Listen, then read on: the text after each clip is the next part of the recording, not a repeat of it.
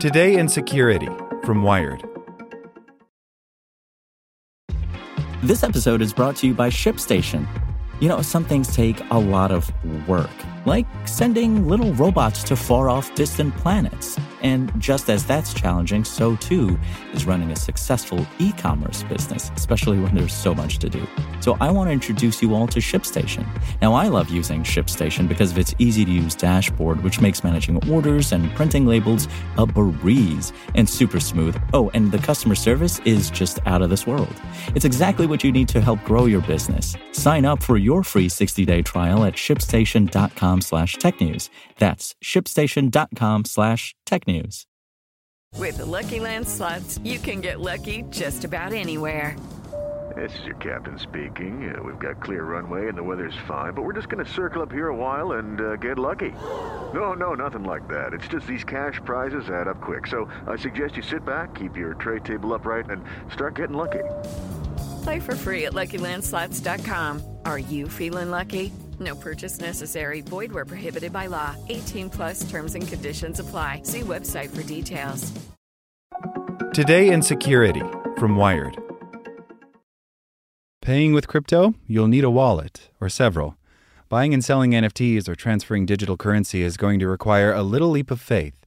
Here's how to get started, by Omar El Gallega. If people who buy cryptocurrencies intended only to hold on to them as speculative investments, there'd be no real need for crypto wallets. Exchanges and online brokerages that convert dollars to, say, Bitcoin would store all that digital currency for you like so much money in a bank account. But crypto wallets, aka blockchain wallets, which have been around since the early days of Bitcoin, serve a lot of purposes beyond just holding that cryptocurrency with no fees. Wallets can also store digital collectibles like NFTs that you might want to buy, sell, trade, or transfer to someone else, or even to another wallet you own. They can make it easier to send and receive digital money to and from other people's accounts, crypto exchanges, or digital marketplaces. And because they're typically decentralized, even if they're created by an exchange like Coinbase Wallet or Binance's Trust Wallet, you control the account. That means only you are responsible for what's in the wallet, remembering the password and secret seed phrase that unlocks the wallet, and managing the funds that hold it.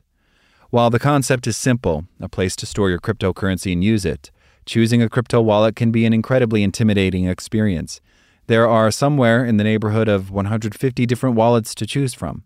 Some handle only a few popular cryptocurrencies. Others let you trade and store obscure types of digital tokens.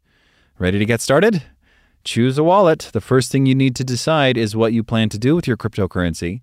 If the NFT market is what you're interested in, choose a wallet that can connect to NFT marketplaces such as OpenSea, SuperRare, and Solanart. Some of these marketplaces operate on a particular blockchain, and that might determine your choice of wallet. For instance, OpenSea supports Ethereum, Polygon, and Clayton blockchains. Most transactions use Ethereum, and a lot of NFT traders use MetaMask to buy, sell, store, and list for purchase NFTs they got through OpenSea. Some of the top NFTs on OpenSea include CryptoPunks and Bored Ape Yacht Club, which you may have heard of.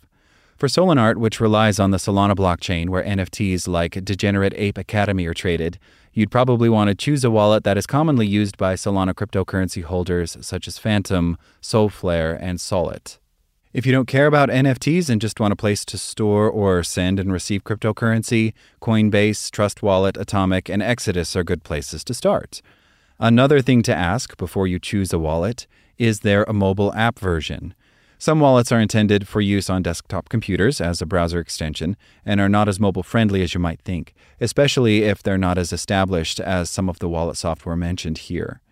If you are most concerned about security, you might want to consider a hardware crypto wallet. These frequently come in the form of a USB stick that you can disconnect from your system and the internet for added security. We'll talk more about that in the last section. Some examples of popular hardware crypto wallets include Trezor, $63 to $220 for its two models, and Ledger Nano X, $149. The co-founder of Wallet Recovery Services, who goes by the online moniker Dave Bitcoin, says that crypto wallets are a way for people to take control of their coins without relying on a third party. He suggests doing some research on software and hardware wallets. Websites and subreddit communities are full of discussions about the pros and cons of different wallets. It's a good way, he says, of making sure people are not complaining about having usability issues or theft of funds.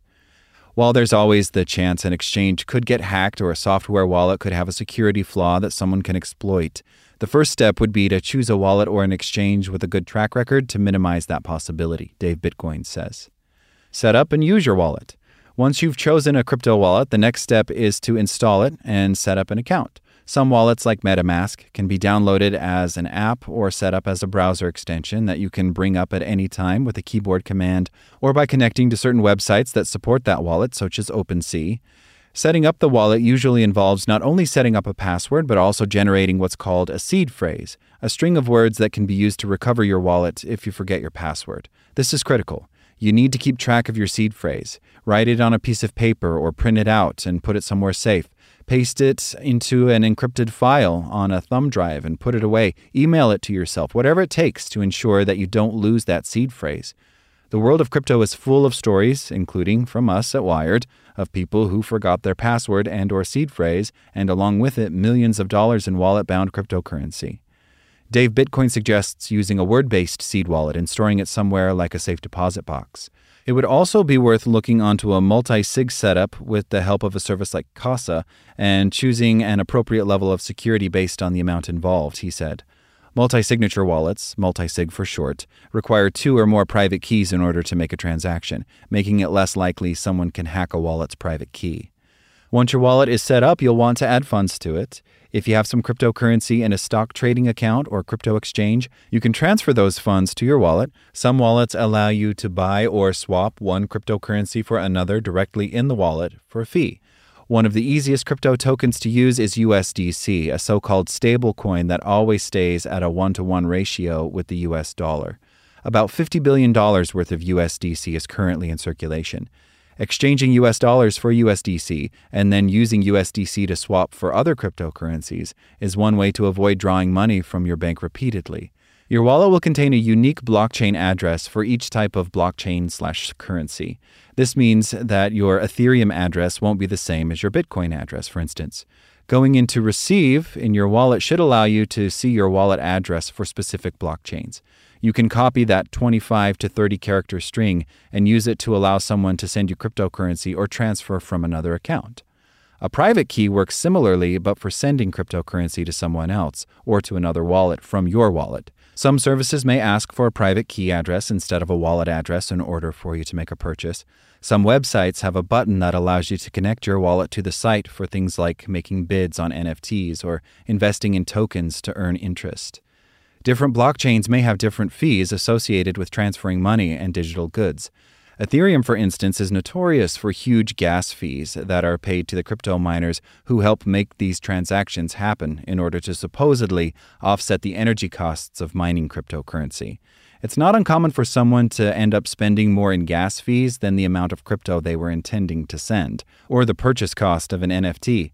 Some exchanges warn buyers to wait until off hours or low use times when gas fees are low to make their purchases or investments. Many other emerging blockchain technologies have put an emphasis on keeping these types of fees minimal. Keep your wallet safe and secure. One common practice among those who buy and sell NFTs is to create what's called a burner wallet. That's a temporary second wallet you create for a single transaction if you are worried that minting, the word for creating a unique NFT, may open you up to some internet shenanigans. A burner wallet would ensure that only the funds in that wallet are at risk, not all the funds you may have in your primary wallet. You could use a burner wallet to, say, buy an NFT, transfer the NFT and any remaining funds to your main wallet once the transaction is complete, and then delete the wallet.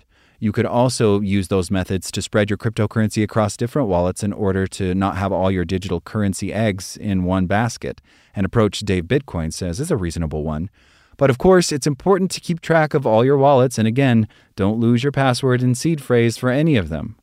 Hardware wallets are one good way to make sure that your crypto wallet won't suddenly be pilfered when you're not online, but they have their drawbacks. Your hardware wallet could still be hacked when it's plugged in and connected online if your password and seed phrase are compromised. They're much more expensive, obviously, than software wallets, and if you lose the device, you've lost the cryptocurrency on that wallet. And anyone who's lost data on a bad flash drive or SD card knows that data stored on a portable hardware device is not 100% safe for long-term storage. Hardware crypto wallets holding a lot of currency should have a backup. Software wallets can also be backed up, either as a software backup or to a hardware device. Software wallets are more likely to be hacked, not by some nefarious online group targeting your precious NFTs, but by user error. Trusting sketchy cryptocurrency projects or websites that want to connect with your wallet or sending cryptocurrency to fraudsters who lured you into a scam are more likely to happen than someone targeting your MetaMask. Keep your crypto safe by limiting what sites you connect your wallet to and whom you give out your wallet address to, especially your private key. Do not post it online. The learning curve for crypto wallets used to be incredibly high for those new to cryptocurrency, but they've gotten much more user-friendly in recent years. Don't be afraid to start small. There's no shame in creating a crypto wallet to store $10 worth of Bitcoin until you get the hang of crypto wallets. Like what you learned? Subscribe everywhere you listen to podcasts and get more security news at wired.com/security. Hello, it is Ryan, and we could all use an extra bright spot in our day, couldn't we? Just to make up for things like sitting in traffic, doing the dishes, counting your steps, all the mundane stuff. That is why I'm such a big fan of Chumba Casino. Chumba Casino has all your favorite social casino-style games that you can play for free anytime, anywhere with daily bonuses. That should brighten your day a little. Actually, a lot. So sign up now at ChumbaCasino.com. That's ChumbaCasino.com. No purchase necessary. VGW Group. Void where prohibited by law. See terms and conditions. 18+.